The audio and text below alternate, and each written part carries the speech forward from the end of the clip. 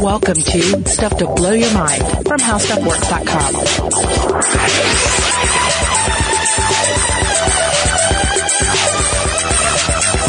Hey, welcome to Stuff to Blow Your Mind. My name is Robert Lamb. And I'm Joe McCormick. And Robert, I've got a question I want you to think about. Hit me. Imagine somebody contracted you. I don't know if you've ever built anything like a shed or a house or anything like that, but imagine somebody contracted you to build something. Okay. Let's say it's a bridge. They want you to build a suspension bridge over a chasm, but there is a little qualifier on this request. Okay. You can't use any written down words. So you can't read any words and you can't write any words. But I have to build a physical bridge. Yes. So you need to get some workers together. Right. And you need to instruct them on how to build it. And you've got to get all your materials that you're going to need in order to build the bridge. And you might have to research yourself how to build a bridge if you've never done it before. And you can't use any written down words. Huh. Yeah, that's going to be challenging. Like it almost makes the only alternative to be for myself to build it poorly without the aid of anyone else, because I'm going to have such difficulty in communicating with the workers. I'm going to have all this difficulty just acquiring the plans, acquiring the materials that I need. It's going to be a huge headache. Okay. Now imagine on top of that, I also want you to organize a military campaign. Ooh. So you're going to need to get a whole bunch of people together and go raid a village on the other side of a river. You need to recruit your troops. You need to get provisions for all of them. You need to make sure they have food and weapons and everything. And you can't use any written down words. I think this is really demanding a lot of me. I don't think this, I don't see my empire growing too much. I don't either. And this is one of the questions that we're going to have to confront in today's episode, because we're going to be talking today about the quipu, which are a fascinating record keeping and notation system from the Inca Empire. That still has many questions about it today, about to what extent it represents different kinds of information and what it can tell us about things that may otherwise be lost to history. So I want to sort of draw a picture in your brain to start off with. Okay. You are holding a woven artifact between your hands, and it's made out of hundreds of strings or cords. And it's very old, and it looks like it may have sort of succumbed to some, I don't know, what you might call, parasitism or predation on cloth over time. It might have some fungus or some insect larvae in it or something like that. But it's made out of these very old strings or cords. It might be woven out of cotton, or it might be woven out of wool from a South American camelid like a llama or an alpaca. And it has one thick backbone cord stretching horizontally at the top, sort of like a clothesline. It might be about a 1/4 inch thick, so sort of like the cords that you would have in your electronics. And then down from that backbone cord hang lots of other cords with different characteristics. Some have different colors. They have knots tied all over them. They might have subsidiary strings hanging off of the cords. This is a quipu. And if anyone out there has ever gone to an art museum and seen some examples of fiber art, particularly modern fiber art, with kind of an archaic look to them, that's the kind of sense you get looking at the quipu, because it's intricate looking, it's old looking, but you also, without coming in with some prior knowledge, it's very difficult to understand what it's for. Yeah, so these quipu are so fascinating and enigmatic that I think they have inspired a lot of other designs and artists throughout the ages. Mm-hmm. And so the word quipu comes from, there are a lot of spellings of it, we should note. So if you're looking for it on the internet, you might have to try different spellings. It's Khipu or Qupu, some other variations. But basically it comes from a Quechua word, and Quechua is an Andean language in South America, and the word means knot. And this makes sense because, as I've said, in the strings you'll see lots of knots tied up and down the length of the strings hanging off the top. So this is a very rare artifact in the modern day. Only some few hundred of them exist. We can talk about the numbers in a bit. And the basic terminology that we're going to use in the episode today for your reference is that this backbone cord at the top, sort of the main cord, is the primary cord. The ones that hang down from it with knots on them are called the pendant cords. And then some of the pendant cords are going to have subsidiary cords hanging off of them. And then there can be subsidiaries of subsidiaries of subsidiaries. And these things can get very complicated and huge over time. But the question, of course, is, what does it do? Yeah, because looking at one, you might think, well, this is some sort of an art mop or something, right? Yeah. Well, what are all the knots for? Why so many cords? Yeah, it looks like it could be a garment. Like, it could be like a skirt. Mm-hmm. You might have a, grass skirt or something like that. Or it could be, yes, like you say, a mop, a cleaning instrument of some kind of tool. But what everyone now agrees is that it was not these things. It might be a tool in one sense, but it's an intellectual tool. This collection of strings and cords with knots tied in them is a system of storing information, just like the hard disk on your computer, or like a clay tablet or a paper document. It's for storing information that was useful to the Andean peoples who used it. So it stores information, but what kind of information? What does it say? Yeah, we're getting into this area of pre-written language recording of information. Yeah. Which is such a fascinating area because you're seeing the emergence of written language. Mm-hmm. We're talking about notation, physical notation of information here. Yeah, we're so used to the way our graphical languages work. I mean, I think that's the term we should use, graphical languages, right? Because we represent them by making essentially drawings on paper, right, or on another surface. You leave markings on a flat surface to indicate letters that we use as a phonetic system of communicating language. We operate by pictures, correspond to sounds of words, and those sounds of words correspond to ideas. And we're so immersed in this system. I mean, it informs the way we think about the world, exactly, as well as interact with it. So it is kind of difficult for a modern viewer, a modern language user, to sort of strip some of that away, to strip our written system away and try to imagine a world without it. Yeah, and I want to get to the impact of physical writing systems on the mind toward the end of this episode. But for now, I think we should focus on the quipu itself and look at what this artifact is, what we can learn about it, and what the mysteries about it that remain are. Yeah, and indeed where it comes from, because understanding the Incan civilization is also vital to seeing, like, how did this come to take place? Yeah, absolutely. So I think that's a great place to start. We should give a very brief, very cursory overview of the Inca Empire. Obviously, we can't get into all the fascinating details about this empire, or it would take over the podcast and become the whole thing. But to start off with, the Inca Empire was a civilization that occupied the Andes, the Andean region, and the mountains in the west of South America, in what is today Peru, Bolivia, Ecuador, Chile, Argentina. And in terms of sheer size, it was the single greatest empire in all of the Americas before the European invasion. So the Incas had this vast, powerful, impressive empire stretching all and down the west side of South America when the Europeans arrived in the late 1400s, early 1500s. But according to the traditional understanding of the history of this pre-Columbian civilization, the Inca did not have traditional written records. They didn't have a writing system, or they certainly didn't have one of the kind that we can understand as graphical writing system, like markings on a page. And for a long time, it was thought that they didn't have any sort of writing system at all. And because of the lack of known historical or written records by the Incas themselves, a lot of the information that we have about Inca culture comes directly from the Spanish conquerors and colonists who came, beginning with Francisco Pizarro, who colonized South America in the 1500s and eventually brought the Inca Empire to an end. But we should talk about a few cultural facts about the Incas. Like, one of the things to look at is what their religion and mythology looked like. Yes, indeed. And they had a really, fairly complex religious system. It was centered on the worship of the sun in the guise of the ancestor god Inti, but it also entailed a host of other pre-Inca belief systems, as well as a rich tradition of ceremonial magic, animism, dualism, cults of the mummified dead. Oh, yeah. And hopefully that is something that future episode of Stuff to Blow Your Mind will get to, as we've had some mummy episodes. The mummies of the Andean civilizations. Yeah. This is fascinating. We should definitely come back to that. Indeed.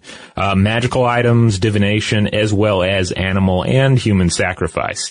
Now that god Inti, the ancestor god, is depicted as a human face on a raised-blade disc. It's an important god of crops and life, and most of their major deities line up with what you would expect from an agrarian society. You know, the gods of rain, the gods of sun, etc. Mm-hmm. Okay, so the Inti, the face on the disc, that's sort of like a face in the sun, you're saying? Right. Yeah, the sun god, essential to everything. Gotta have one. Right. But then there's also a god by the name of Viracocha, which is the creator god of the Inca, or at least the late Inca. And so the idea here is that he created the sun and the moon on Lake Titicaca. After his creation, he wanders the world as a bearded, robed man with a staff, teaching the ways of civilization to the people. So imagine sort of a South American Gandalf, I'm thinking. That's amazing. So the creator god comes to Earth and wanders his own creation. Yeah. As a sort of itinerant. Yeah. It's kind of like, it reminds me a little bit of some of the later, Dune, novels, right? Oh, yeah, there you go. But the other thing is this is a very ancient god, and he actually predated the Inca Empire. They didn't actually, add him to the pantheon until much later, possibly under, the rule of an emperor who took the name of the god Viracocha and died in 1438. So it's kind of this interesting scenario, where it's a pre-existing god. It doesn't factor into the early Inca system, but then ends up becoming a dominant one later on. Yeah, but of course, when we talk about the Inca Empire there, we're not just talking about the ethnic group of the Incas themselves, because they went on to create this vast empire that included many different regions of the continent and many different peoples. So they had a vast system of social and political organization. Exactly. So yeah, it's like any kind of imperial religious system. There are going to be these other older religions that are playing into the popular belief system. There are going to be regional beliefs. There are going to be new beliefs. Suddenly gods that suddenly find a following with very important people. So yeah, it's a rich tapestry. Now as for their overall political organization, they established their capital in Cuzco, in Peru, in what is now Peru in 12th century. And they expanded via military conquest in the early 15th century, and within 100 years they gained control of the Andean population of about 12 million people total. Yeah, and I've read many sources talking about the very hierarchical nature of the Incan Empire. Yeah. Like there were very clearly defined systems of who answered to who. Yeah, it's easy to take sort of a Western approach to all this and view other civilizations and kind of imagine something kind of simple and primitive. Right. They've got a pope and a king and all that. Yeah, but this is really, it was a really rich system. And certainly at the top, it's headed by the emperor. But underneath the emperor, there's just a complete aristocratic bureaucracy, and there's and the military system that keeps a firm commanding hand on everything.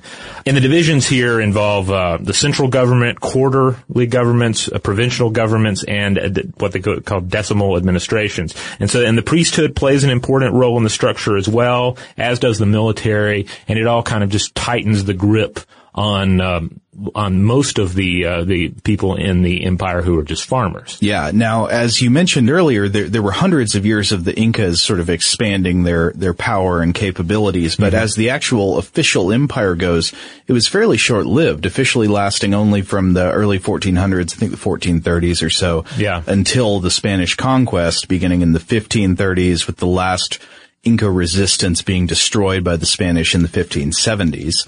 However, despite that short period, the Incas were incredibly productive in building this powerful technological civilization.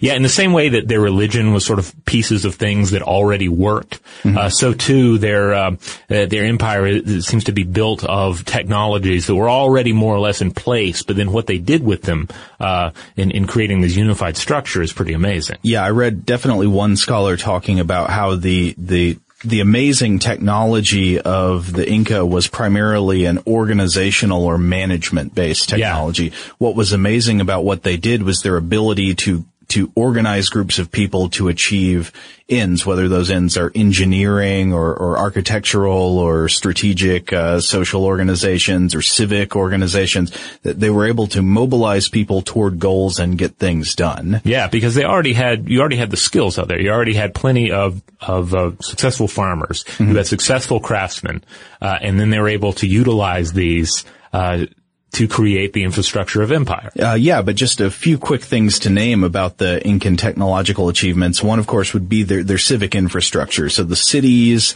and the roads they have that span diverse climates and ecoregions and dealt with very difficult terrain throughout the Andes. I mean, they're building a civilization up and down the sides of unwelcoming mountains, yes, you might say.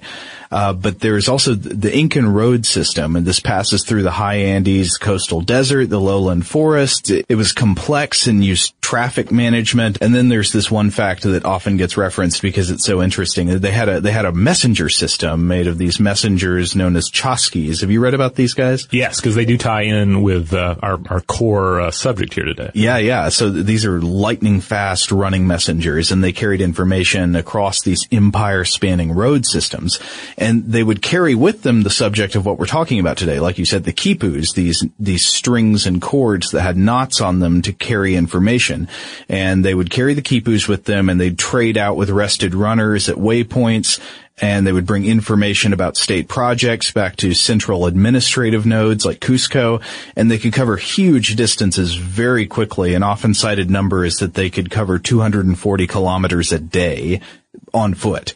And another thing I've read is that they boosted their high altitude sprinting power by chewing coca leaves to increase endurance and dull pains and hunger and thirst and sort of focus. Of course, the coca leaves being the precursor to cocaine. And even here you might say that this is a technological innovation in the use of nootropics or performance enhancing drugs. Oh yeah. And of course, even to this day, you can, it's sometimes recommended to have the coca tea if you're trying to adapt to high altitude situations in South America. Yeah, but of course, on top of all that, they had irrigation systems, calculations used for engineering. The Incans had this interesting stone device called a yupana, which is, from what I've read, it's similar to an abacus. It was like a stone device they used for doing calculations. Also, one of the most impressive and interesting things to me is their bridges. They're just amazing. Yeah, their bridges are really fascinating, and this is something I think I covered for the first time when I was working on how bridges work for howstuffworks.com.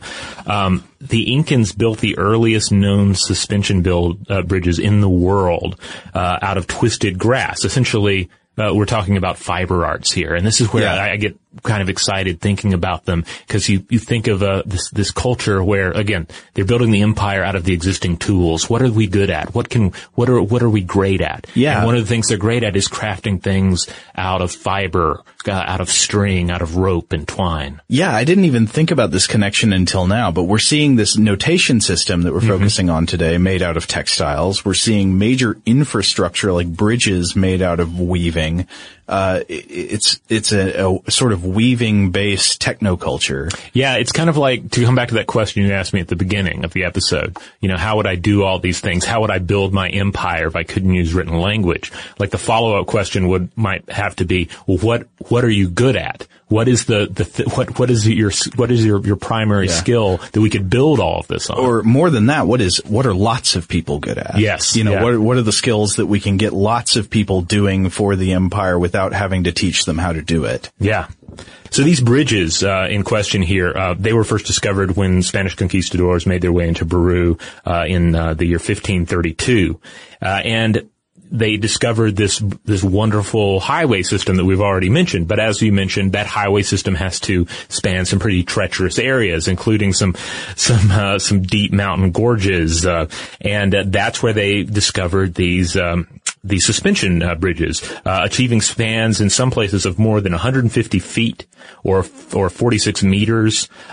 In Europe, on the other hand, Europe wouldn't see its first suspension bridge until nearly 300 years later. So they were building these fiber bridges to connect their highway system. And if you're having trouble picturing this, I would recommend looking it up to see what they look like, because you can see pictures of them today. But also, essentially it's a bridge hanging from ropes. Yes. That's what it is. Yeah, and there is one left in the world.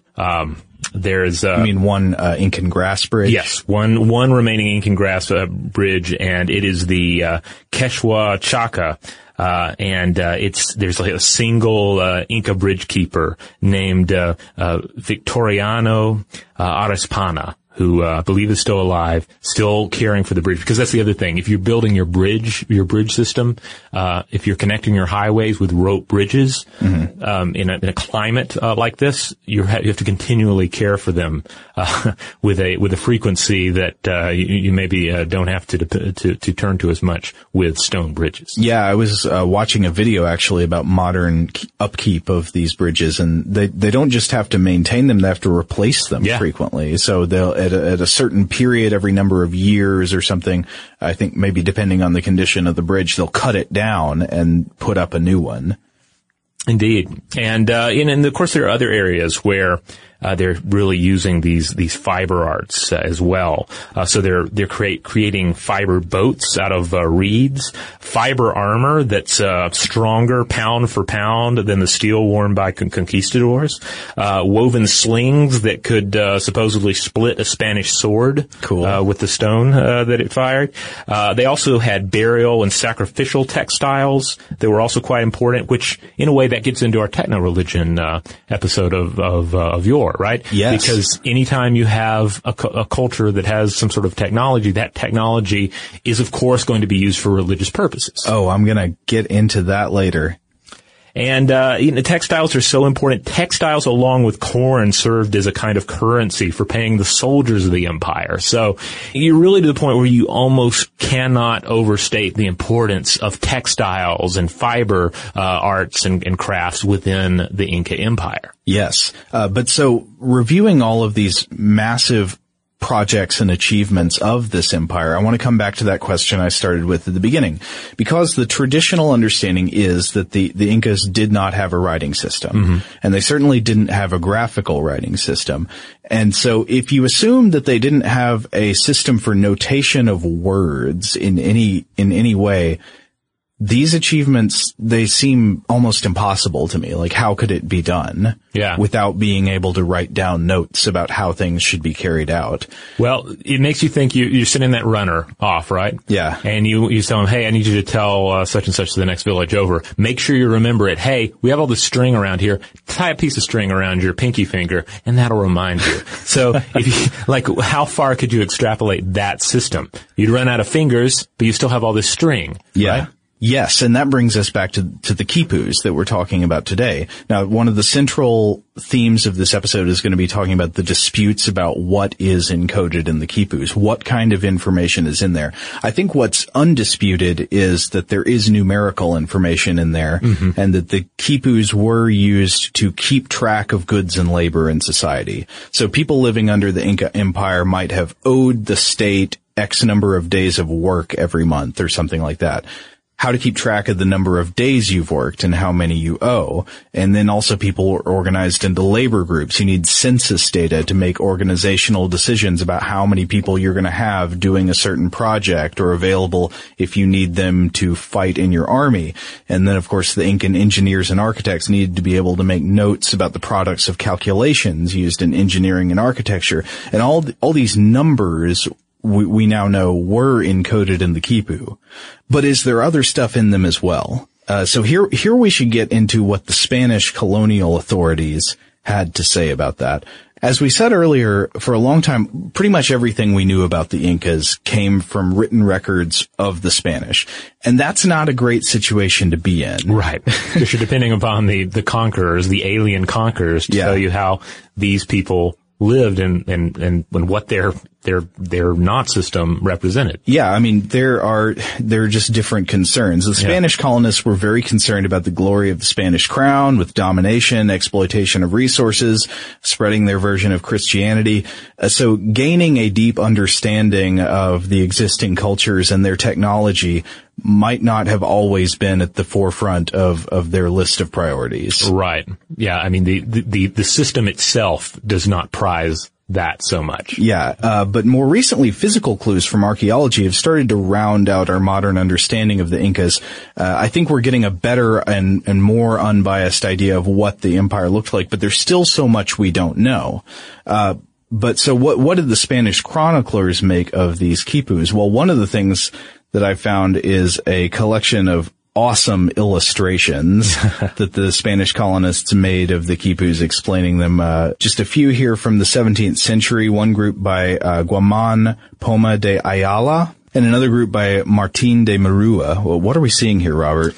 Well, we are seeing drawings of individuals holding these quipus, which look, again, at times just kind of like mops. Like they're not the most detailed representations of what's going on. I mean, more so in the Murua illustrations than in the earlier ones. But then on the other hand, you do see an attempt to document and understand what's going on with this system. Yeah, one example is it almost looks like a political cartoon. It's just sort of a black and white drawing of someone in with a ponytail and a tunic of some kind, holding one of these quipus, and then there's a little sign extending off of it that has the word for letter in Spanish, indicating that this collection of strings is a message that's being carried. So I think this is supposed to be an illustration of the chasquis. Right.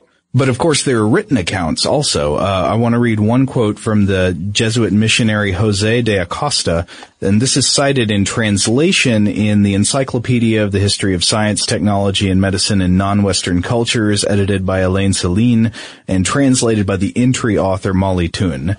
So here's this selection. They are quipus, memorials or events registered in strings, on which diverse knots in diverse colors meant different things. It's incredible what they achieved this way, how much books can say about history and laws and ceremonies and business accounts. The quipus supply all this so promptly that it's admirable. In order to have these quipus or memorials, there were official representatives that today are called quipu camayo, who were obligated to give accounts of everything, like the public scribes here, and as such they have to be given full credit. For diverse genres like war, government, tribute, ceremony, land, there were diverse quipus or strings, and in each handling of these, so many knots and intricacies and strings were attached. Some were colored, some green, some blue, others white, and so many differences that just as we form 24 letters in different ways to make such an infinity of words, these knots and colors make innumerable meanings of things. And there are also stories of quipus being used for narrative purposes in other contexts. For example, somebody might be in the middle of a court case before a governor, and they have to bring a quipu out to give testimony in the court. So it's serving as an official record of transactions or some sort of business history. The quipu is the recorded document. So we're seeing not only the externalization of human thought, but not only the use of the quipu as a way to remember something and convey information, but just to store it and immortalize it. Yeah, and so the question here is, can we trust the Spanish understanding of what they claim to see? I mean, are these accounts accurate? Is it really true that you could take a quipu and read testimony from it? You could take a quipu and read histories of governments and even read religious things, ceremonial incantations, read all of these sort of literary formats from it. Can you fit a history into knots? And that's still the question for researchers in this area. So we'll get into the modern quest to solve the mystery of the knots in a moment, but first we should take a quick break.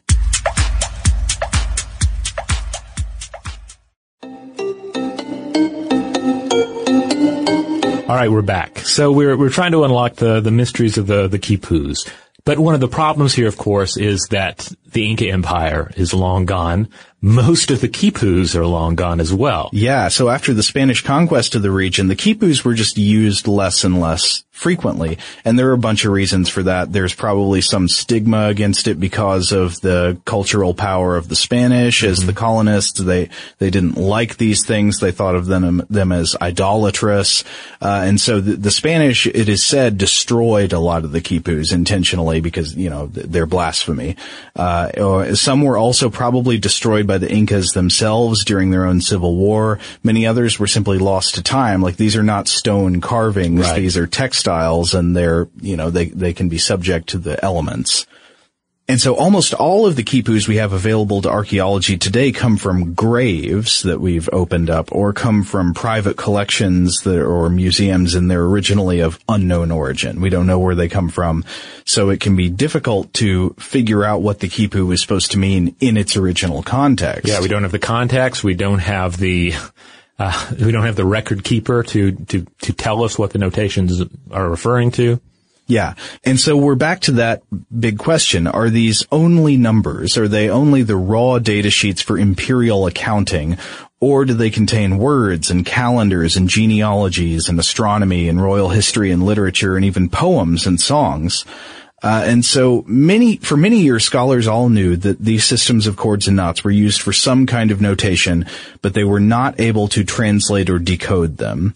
And eventually in the first half of the 20th century, that changed because a scholar named Leland Locke demonstrated conclusively to the academic community that the chords carried numerical messages in decimal form.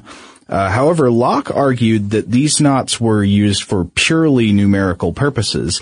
And so he was saying that, look, we can show how these things work to calculate numbers and to transmit numbers, and that's all they do. And this remained the dominant thinking for a long time. Most scholars were convinced by Locke's point of view that these didn't have stories in them. They didn't have words and literature. Mm-hmm.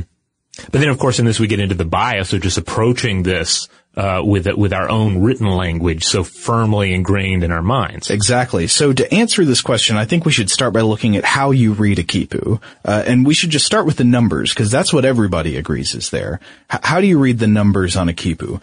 Well, we have a pretty good understanding of the numerical notation system, and I want to give a brief explanation that I got from a presentation given by a researcher named Gary Urton. And Urton is one of the foremost quipu researchers in the world. His name comes up a lot if you're reading about this subject.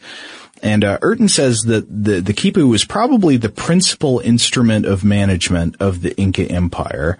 And it was used to manage numbers in the following way. So picture your quipu again. Put it up in your mind. You've got the big primary string hanging horizontally, mm-hmm. and then down from that are your pendant strings with knots on them in different places. So the Incas, as we've said, they had a decimal number system. That's a base 10 counting system. It's just like ours. And the way the strings work is the placement of the knot on the string represents number places in the same way we represent them by the order of writing. So think of the number 537.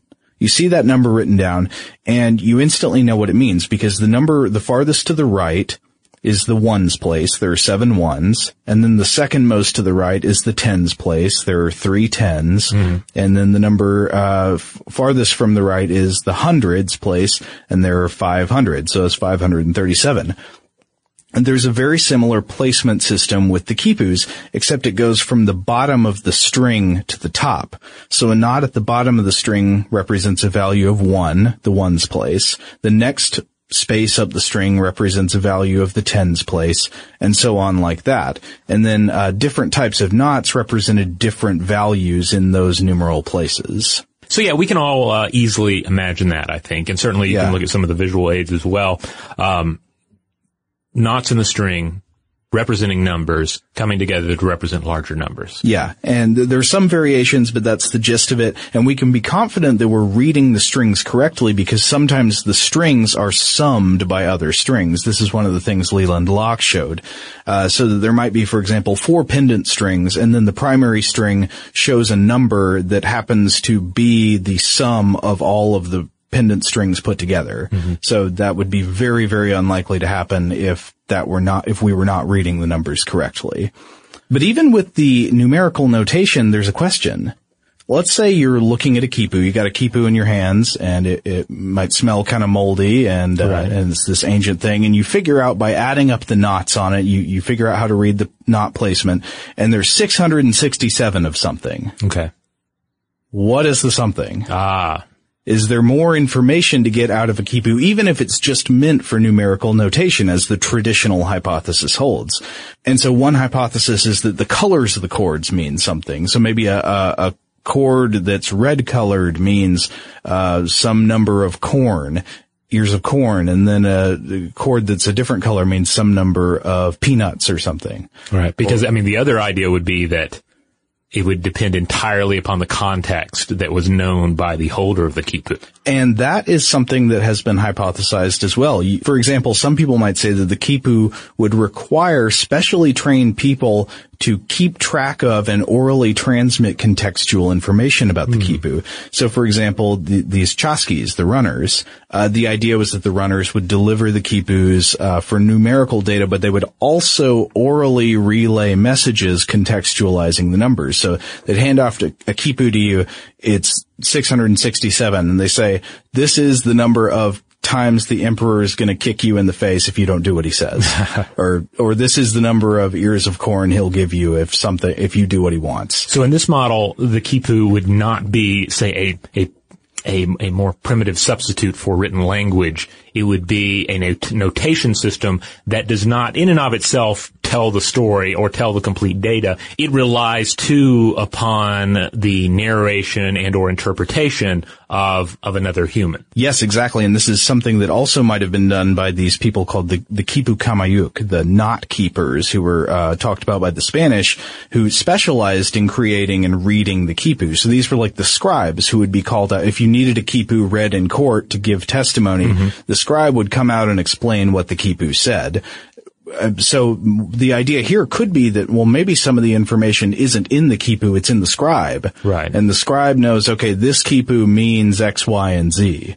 So there's the possibility that the idea is just sort of hard-coded numerical data with oral metadata. Okay.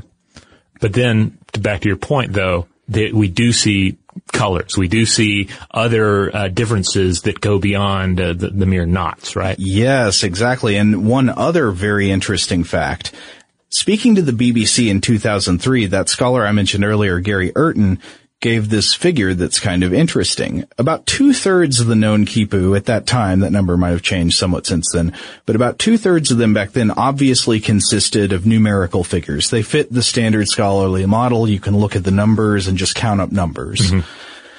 But what about the other 1/3? There's this other group of quipus that we have available to archaeologists that don't obviously just transmit numerical information. So what's going on with them? Are they saying something? And that's the big question that scholars are still trying to answer today. So one of the biggest steps towards discovering the other information contained in the quipu, if there is such information, is the creation of a standardized computer database of quipu descriptions. Because it's very hard, like you don't know what information is relevant. So you're looking at a bunch of textile woven stuff. And you're like, well, this one has kind of a frayed end. Is that something? Could that mean something, or is that just how it is? Yeah. And this one has an overhand knot. This one has an underhand knot in the same place. Is that meaningful? Is that coding some kind of something that would mean something, make sense? Or is it just an accident? So having a standardized database of descriptions, including basically all of the relevant information that you can state about these strings, allows people to cross-reference them and look for patterns, and especially allows computer programs to look for patterns in the strings and knots, because patterns are often the key to translation. For example, if you see a very commonly repeated pattern in something, even if you have no idea what the pattern means, you might start by assuming it represents a common word, like the name of an emperor or the name of a capital city or something like that. And so researchers have been doing this, actually. More than a decade ago, Harvard University researchers Gary Urton and Carrie Brazine started doing computer analysis of quipu. And in 2005, they published research suggesting that introductory chords on some of these quipu might serve as toponyms, which would be like location tags. Okay. That would be the name of a place to show where quipu came from or what community it concerned. And if this is correct, this means that, okay, we definitely know there's some kind of notation in these strings other than mere numbers, the name of a place. And if there's a name of a place, there could be other words, right? That's interesting. Yeah, and especially, again, if you think back to the Inca as having such an expertise in textiles. Yeah. Like textiles are going to speak to their masters perhaps in a way that they're just not going to speak to a modern observer, even a modern observer who has immersed themselves in the topic. And I also have to say that the idea of a modern computer essentially speaking or attempting to speak and communicate with this older form of notation, this older informational system, is just really mind-boggling. I just love to envision it. Yeah, it's really interesting. And there's another really interesting development. This is actually, reading this story is what made me want to do this episode, that there's a very recent discovery that might help us crack the code. It might give us a foothold into looking for the Rosetta Stone of the Quipu. So the discovery was that there's an archaeological site about 100 miles south of Lima, Peru, and it's called Inca Huasi. And at this site, excavators found a collection of quipus in their original place of use. If you want to look this up, there's a great New York Times article on it called Untangling an Accounting Tool and an Ancient Incan Mystery from January of 2016. So the quipus in their original place of use. It was a storage facility for food crops. So they've got foods there like peppers, corn, beans, peanuts, and remnants of many of these foods have been preserved by the arid climate of the site. So we can still tell what crops were where in this storehouse. And this is significant because, as we said before, most quipus today, they don't come from their original context. They were buried in a grave with somebody. Right. Or they came from somebody's private collection and we don't know where they originally came from or what they might have meant. So here we can see quipus along with the quantities they're supposed to be counting. 667 somethings become 667 baskets of peanuts. And using this contextual information, archaeologists can look for physical signifiers in the quipus, like extra knots or knot orientation or string color that might correlate with what's being counted. Yeah, something to say that this was not 667 peanuts, but 667, bundles of peanuts or something. Yeah. You know, there was some other detail that defines exactly what it's saying. And so if they can find such details, that might correlate with what's being counted, and like I said, give us a foot in the door to start understanding non-numerical information hidden in the strings that we couldn't understand before. But I do want to also qualify it. Gary Urton, that same scholar, he's quoted in the article, and he says it's not quite the perfect Rosetta Stone yet. So if there are any linguistic narratives waiting in the undeciphered quipus, we haven't found the perfect key to decoding them yet. But that made me wonder, what would be the jackpot find? What is exactly what we'd like to find to figure out if there are literary histories and poems and stuff like that in the quipus? And I found a pretty good answer to this. In a 2003 news piece for the journal Science, Charles C. Mann offered that the best case scenario would be to discover a Spanish colonial translation of a known quipu. And then we really would have something like the Rosetta Stone. So the Rosetta Stone helped us discover how to translate hieroglyphics by having the same document in hieroglyphics and then in Greek right next to it. So what we need is a contemporary translation where a Spaniard essentially sat down and said, hey, explain to me what this quipu is saying. Show me what this quipu is saying. And then him recording it. Yeah. And we would also have to have access to what the quipu was, either to actually have the quipu still or to have a complex description of what was on it. Okay. So both of these things have to have existed and to have survived. Yeah. Okay. But if we had such a thing, we could form the basis of a lexicon. Unfortunately, we don't think there's anything like that. Unless I should mention this, though it's a kind of iffy road to go down. So there is one set of colonial documents out there, or claimed colonial documents, produced by the Neapolitan amateur historian Clara Miccinelli in the 1990s, which claims to include an original historical account of the literary contents of quipu. And so it explains that some quipus contain a secret phonetic rendering of the Andean language Quechua, which we mentioned earlier. And they say that certain physical markers on the strings represent syllables of the language. So that would be actual phonetic language, not just, not like a symbol, not like a knot means a word, but like a certain symbol on the rope means a sound that you make with your mouth. So what's the problem with this document? Well, if it were true, it would be a huge discovery, but this collection of documents has been regarded with what I would describe as serious skepticism by the scholars I was reading. I haven't seen any Andean scholars talking about it in recent publications. Almost everything that mentions it says, I don't know, this looks kind of iffy. So it doesn't seem to me like the academic community is persuaded that these documents hold any value. They might be forgeries, or they might, the documents might be really historical, but they might have been forged at the time they were created. But if you want to learn more about that, you can Google the Micinelli documents or the Naples documents, and that'll turn up some leads for you. So the mystery of whatever literary content the quipus contain is still a mystery. We don't have the answer yet. Who knows? We may never have the answer, or we may find out that, you know what, it's all just numerical notation. In fact, there is no literary content there. But I hope that's not the case, because it really would be amazing to suddenly uncover the meaning of all these documents that contain the history we never got from the Spanish. Yeah, and you want that culture to still have a voice in our world, despite what was done to eradicate it. And that also gets to another area here, is that, and one of the other just huge tragedies of any of the American cultures, is that we'll never know where they would have gone, what they would have developed into, right, without this outside context event of the colonial invasion. Yeah. I mean, what would the Incan culture have looked like a few hundred years down the road if not for the introduction of smallpox and the Christian mission and the military conquest of the Spanish?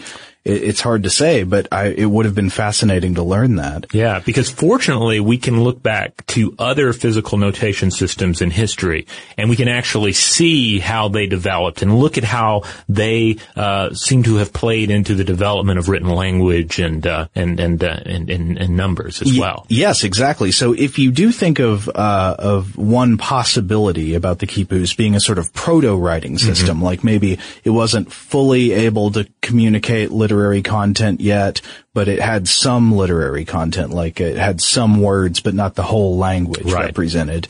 That has some parallels that we know about from other times and places in history. Yeah, particularly if we go back to Neolithic Mesopotamia. Particularly we're going back to around 7,500 BCE.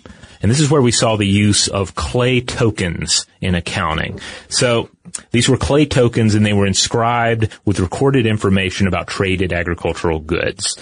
We see the use of small geometric clay objects throughout the Near East in this period, and it's all serving as ultimately as a precursor to writing and mathematics. So this is sort of like the traditional understanding of the numerical quipu. It's trying to use a notation system without writing yet. And of course, in both cases, agricultural is tremendously important, both to the Inca and to the ancient Mesopotamians. Yes. Because remember, it wasn't just that we learned to cultivate crops and domesticate animals. These technological advancements changed the shape and the scope of human life. It demanded new systems of thought, and the clay tokens were a part of this. Yeah, I would say one thing that seems significant with the introduction of agriculture and domesticated animals is that you're not concerned with what you're eating today. You're concerned with all the things you have available to eat in the future. Exactly, yeah.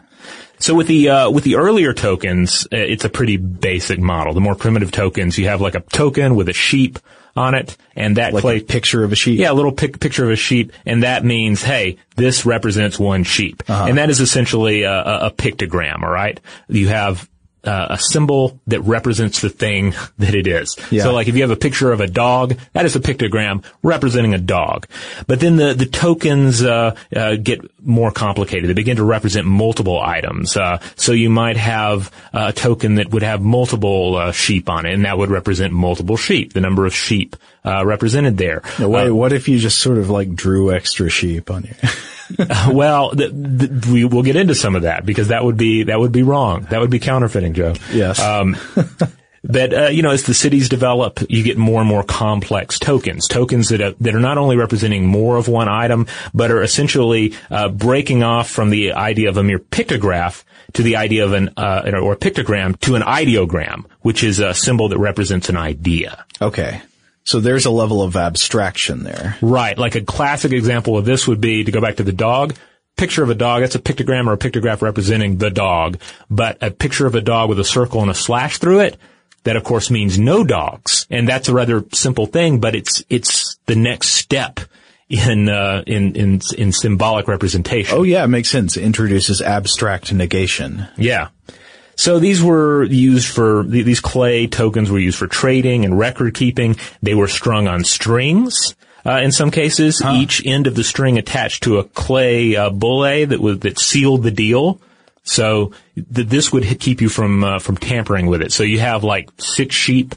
And that's the number of sheep involved in this deal or whatever. Then you join the strings, you seal it with clay. Nobody can take any tokens off or put them on. You can't cheat by adding beads. Exactly. Then they also had another system where they stored the tokens in clay envelopes. But then, of course, one of the things here is you put the clay tokens inside a clay structure. How do you know what's in there? Well, before you seal it all up, you take the tokens and use them to mark the outside of the clay envelope, so that people will know exactly what's in there. But then again, you have a sealed record of something. All of this discussion makes me think about a really interesting concept that I'd like to do a full episode on sometime, which is how physical writing systems affect the way we think. Yeah. I know there are a few studies along these lines. Like one of the things I read, just poking around real quick on this subject, is about how the direction of a writing system changes how we envision the passage of time. That's just one simple example. But I'm sure there are tons of examples. If you're a literate person and you interact with reading and writing on a frequent basis, I think that probably has some effect on how you interact with the world, on how your mind perceives, especially abstract concepts. So the question I have is, because almost everybody today who is literate, who uses reading and writing, uses graphical reading and writing, markings on a page. Now, you might have some differences in that, like maybe writing that goes from right to left or from left to right. That's one thing you could look at. But how would it change the way your mind interacts with the world if your physical notation system of reality is based in strings instead of in making markings on a page? Indeed, yeah. Or in clay tokens. Yeah, how does that change the way you think about the world, talk about the world? Do you live in a world of, trying to imagine the Inca mindset where agriculture and textiles are such an important aspect of your world, and then how are they informing your view of reality itself? Yeah, I would love to see the differences in imagination, say, that are present between a person who uses standard graphical writing systems and someone who is maybe a novelist who works in strings. Would that change how the way a novel unfurls, the way the story is told? Yeah, like just thinking back to what we were talking about earlier about the wandering god of the Incas, Viracocha. Yeah. Did he, in sort of modern Western ideas of a god, sometimes you hear, about like the Book of God, right? And he has a book and he's writing people's names in it. Yes. So did this god of the Inca, the wandering god, did he have a quipu? And then what did it consist of? What kind of information would be bound up in its knots? Oh no, is your name written or not written? Is your name tied in the quipu of life? Yeah. And another area where all this talk of clay tokens and quipus, and written language, another area where this, I can't help but think about is our increasing use of emoticons, emojis, and also just memes and GIFs to convey our emotional responses to different scenarios and bits of information on the internet. Yeah. One of the things that's true about memes is that many of them are linguistic in nature, so they'll have text on them. Right. But plenty aren't. Yeah. Plenty are just pictures, reaction GIFs. Yeah. That's huge on the internet. Yeah, like it's kind of exploded into its own thing, but the whole John Travolta wandering into a room confused. There's no text there, but it conveys a little something more than merely, hey, I don't understand, more than just putting a row of question marks in response to something, right? Yes. There's actually a brilliant short. I don't know if you've seen this yet, but it aired on the Colbert show. Oh yeah, you sent it to me. Yeah, and it's like a little skit. And the idea is that Facebook is rolling out an additional feature as a follow-up to their reactions deal, where the reactions thing, of course, is where they took the thumbs up and they augmented it so that you can do like a heart or a angry face and a few others. I'm laughing. Yeah. So this skit involved Facebook rolling out something called Facebook Alpha, which is essentially them recreating the use of the alphabet, saying, hey, right. we have these all these, each one of these stands for a different part of a word, and right. you can string 26 symbols that you can now use to show your reactions to things. Yeah. I loved how they were like, you can in fact represent the entire works of Shakespeare using only these 26 symbols.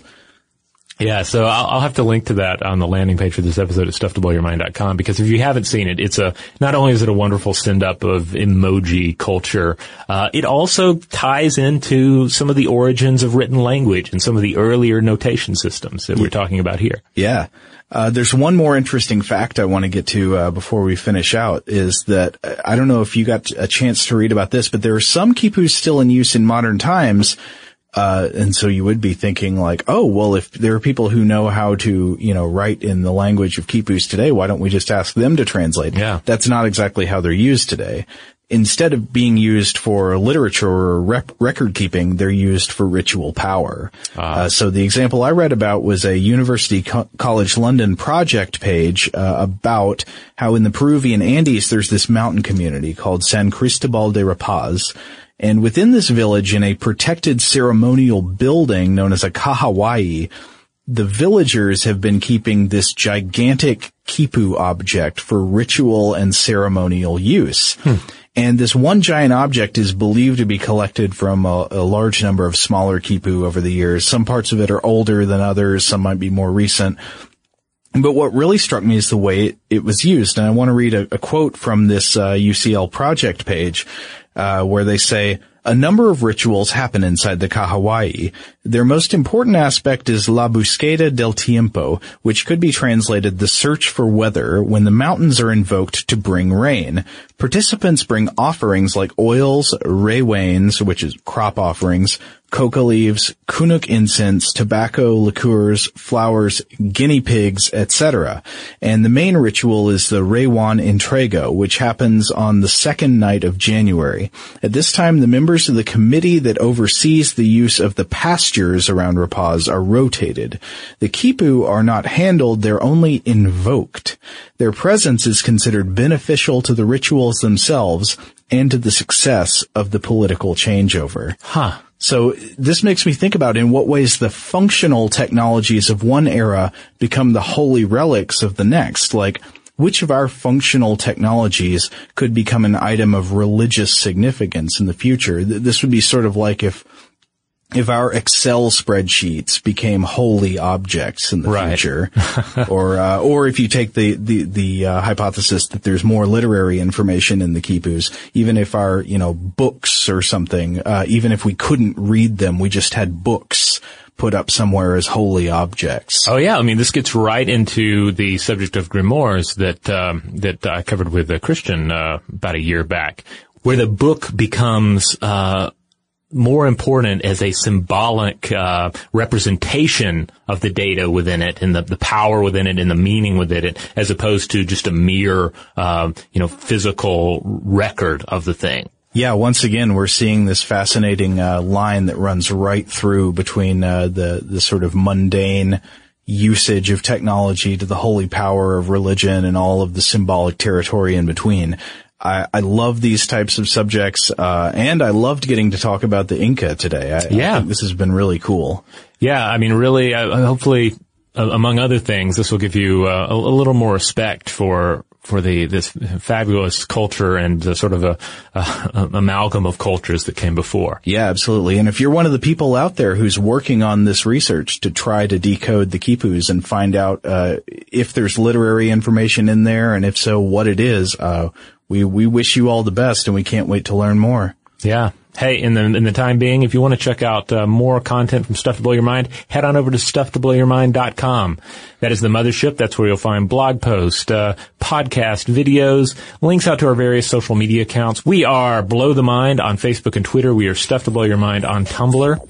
And hey, and if you want to physically send us some sort of Kipu inspired creation to convey your appreciation for the podcast, you can find the physical address over at howstuffworks.com. And of course, as always, if you'd like to email us with your thoughts or feedback about this episode or any others, you can get in touch with us at blowthemind@howstuffworks.com.